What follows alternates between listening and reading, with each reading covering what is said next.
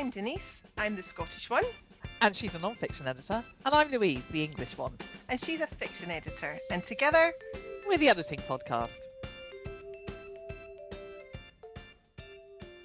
Hello and welcome to the Editing Podcast. So this week we're delighted to welcome our guest, friend and fellow editor, Maya Berger.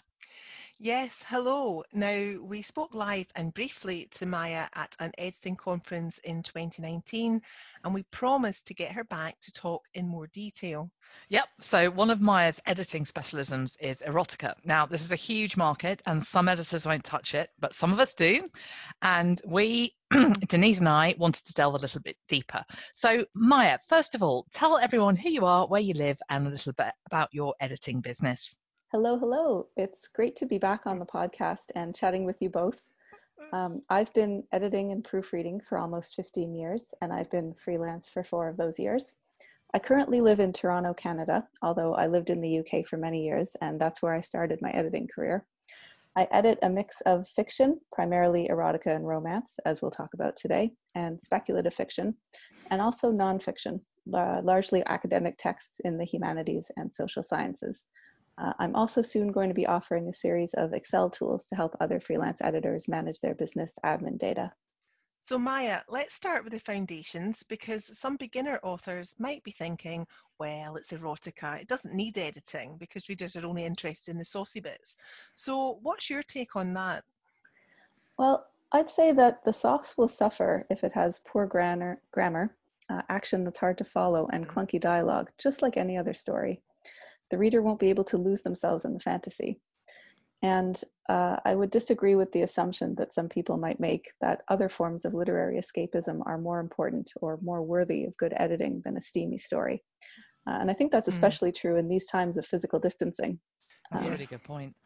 So one thing I'm interested in is the discussion about whether it's erotica or whether it's pornography. And that's a tricky issue because it's quite a blurry line. And we talked about this last year briefly about how one person's norm would be considered a kink to another and even a perversion to someone else. So is there a way in which you distinguish them, and does it even matter? What do they even need to be separated? Yes, that's a good questions. The line is definitely blurry between erotica and pornography, and there's no absolute consensus on where that line is. But I would say that with erotica, the sex serves the story. So the intimate scenes reveal character traits, they further the plot, and create an atmosphere, as well as getting the reader fired up. With pornography, though, the story serves the sex. The plot, the characters, and the setting only exist to make the sex scenes happen and to make them more exciting for the reader. Other distinctions that people make, like erotica is well written and porn isn't, are simply false. As for the line between kink and what some people call vanilla or mainstream, those definitions shift all the time, and sexual acts that are now discussed and accepted in mainstream culture, like oral sex, were once considered the height of perversion. So trying to distinguish between what's normal sex and what's kinky is not always useful. So instead, I would encourage authors to be a little more specific when they're describing the erotic content of their stories. So instead of saying, this story is very kinky, it's way out there, which is a pretty subjective judgment. They could instead say, this is a story about a couple who decide to try swinging, or this is a memoir about my life as a masochist, or something like that.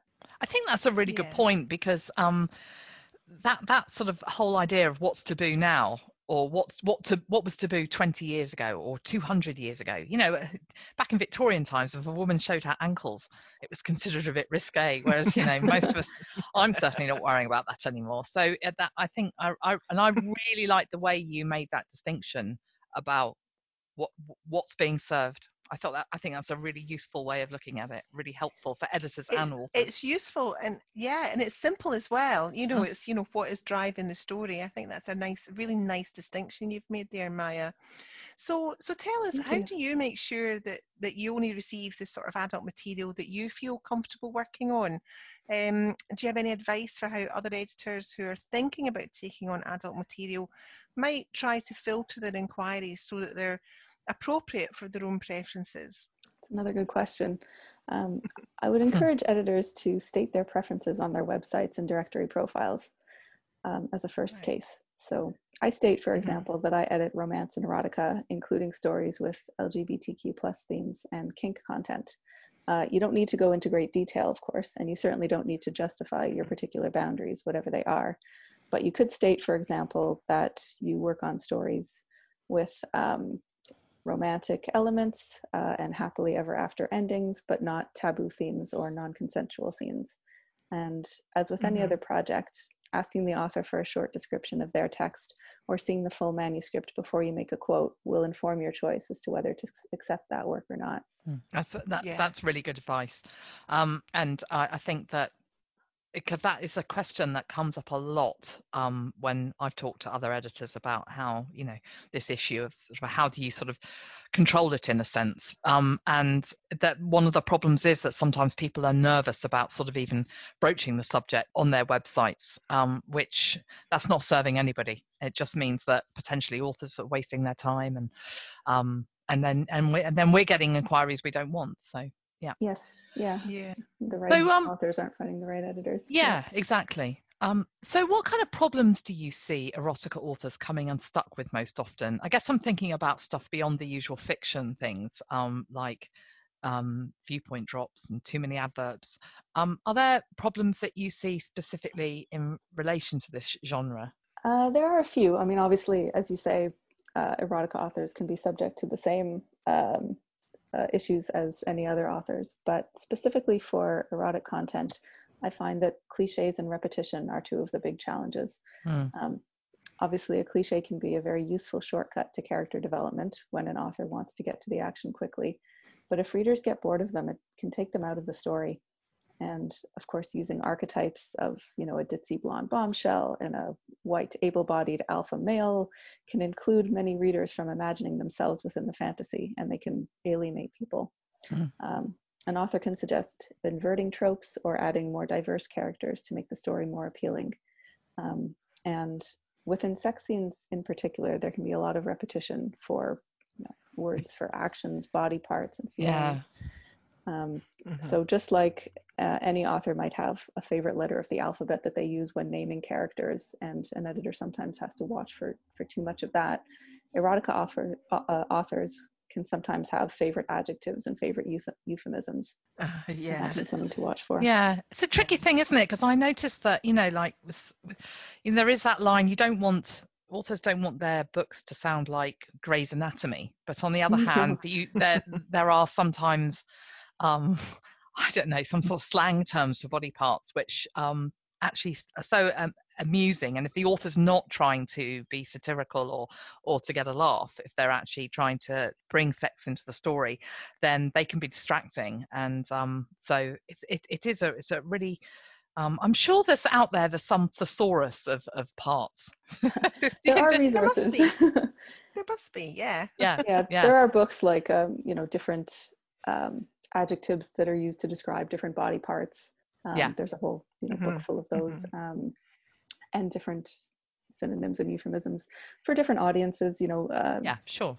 Different cultures even.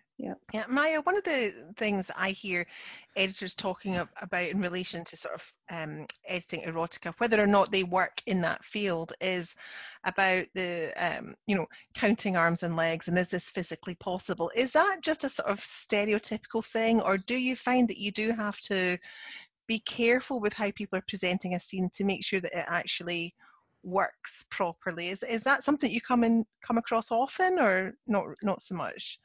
I do sometimes, yes. It is an additional challenge.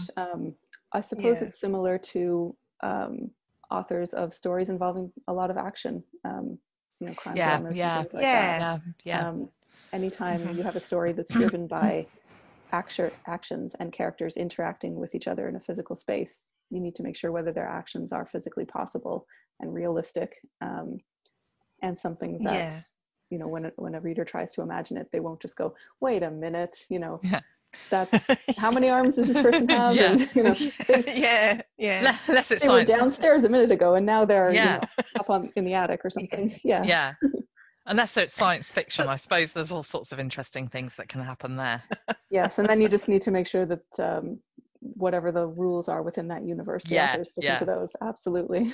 The world building matches.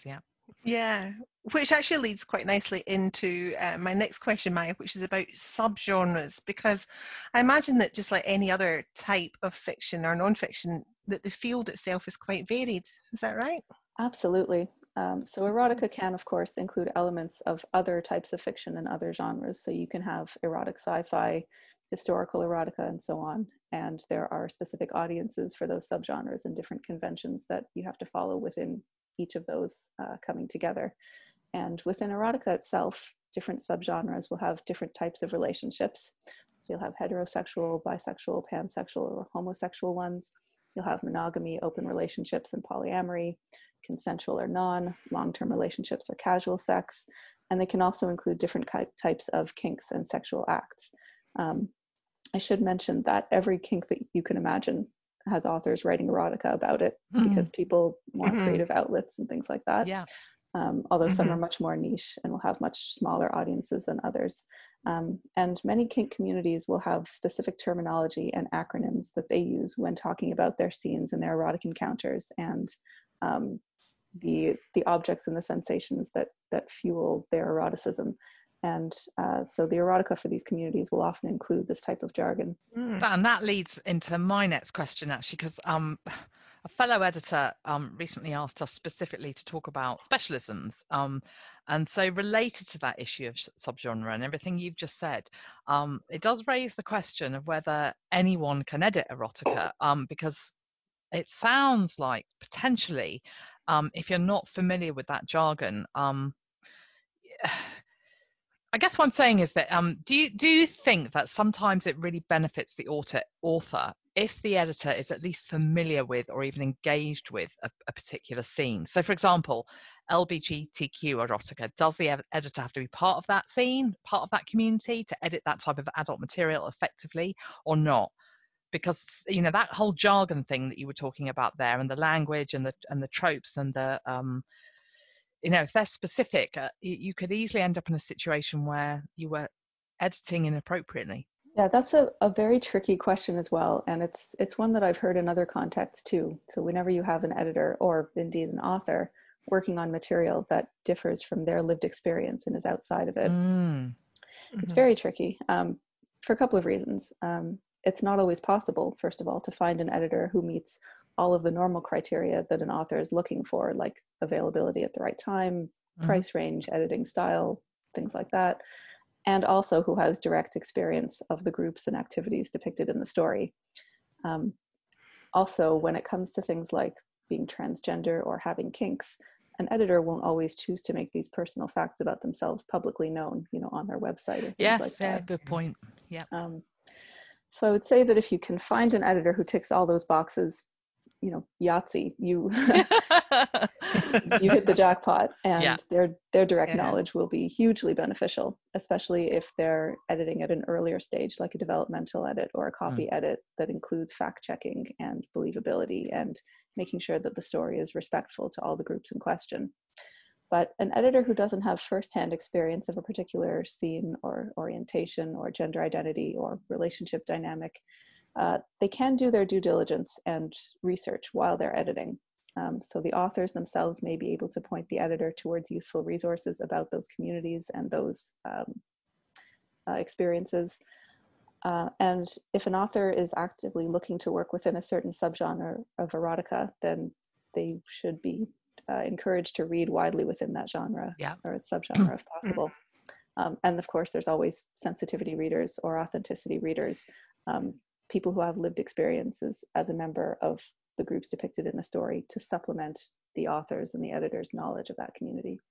Yeah, that's great. I think that makes a lot of sense, doesn't it? And to be honest, it's very much what we would say with any other sort of specialist editing, isn't it? Is that know your own limitations as an editor, and recognise where you may be inexperienced and potentially missing things because you don't know a specialist subject well enough. Definitely. That's great, Maya. Yeah, so how should authors go about finding and evaluating an editor if they're writing erotica? Do you know of any specialist directories where people offering this service list themselves? Where would your clients find you, for example? There's no specific erotica editors directory as far as I'm aware, but many clients find me through the Chartered Institute of Editing and Proofreading, CIEP directory, which is open to the public and where anyone can search for the name of a specific editor or use keywords such as erotica or kink to find a particular editor who meets their requirements. Yeah. Otherwise, people can find me through my website, whatimeantosay.com. In general, authors should look for an editor who's prepared to treat their subject matter professionally and respectfully, even if they don't have a ton of experience working within that particular field yet. Obviously, experience editing erotica and testimonials from other clients are always an advantage. But beyond that, just ask the editor about their approach and comfort level with the erotic content in your work. And following on from that, how do you evaluate whether an author's a good fit for you? Do you always see a sample? I do, yes. I ask for a sample or preferably the full manuscript because a sample may not always be representative of the full work. Yeah. I think that's a good call. Yeah, and I do that for all genres and all types of material that I work with, really. Sometimes we'll chat by phone or by email if the author has preliminary questions or specific areas of concern. And I sometimes do short sample edits when the author requests it so that they can get a sense of how I work. Yeah, it's so important to get the right fit from both sides, really. They have to be comfortable with you and you have to be comfortable with them. Yeah, just like any other editorial relationship, really, isn't it? Yeah. I think that's a good takeaway, isn't it? That this particular genre in most ways is no different to any other genre of editing. You know, you need people who are respectful of each other's work and who feel they can work together and want to work together. Yeah. Yeah, it's a lovely takeaway. I agree. That's a good summary, isn't it? Yeah. Maya, that was absolutely brilliant. Thank you so much. We'll make sure all the links that you've mentioned are in the show notes so that any authors interested in your editing services know how to get in contact with you. That's great. Thank you both so much for having me on. I really enjoyed it. Oh, you're always so welcome. I'm sure we'll have you back again. I'd love to. And now it's time for Editing Bites. This is the part of the show where we offer listeners a favourite tool or resource to help them on their writing journey. This week I'm recommending the Hot Copy podcast. It's presented by Belinda Weaver and Kate Toon, who are Australian copywriters. And it's aimed at copywriters, of course, but I do think a lot of their topics are relevant to anyone who writes or edits non-fiction. So give it a listen if you fancy hearing two other good friends having a chat about their passion. This time it's an Australian. And mine is The Book Designer, an absolute treasure trove of information about self-publishing curated by Joel Friedlander. In particular, Joel runs the monthly Carnival of the Indies, which is a list of brilliant self-publishing tools and resources and articles. Yeah, that's a good one, that one. So that's it for this week. We hope you've enjoyed this episode. Thank you so much for listening to the Editing Podcast. You can rate, review and subscribe to us via Apple Podcasts, Spotify or whichever platform you prefer. And once again, we've put all the links we've mentioned in the show notes. Thanks so much. Bye-bye. Bye.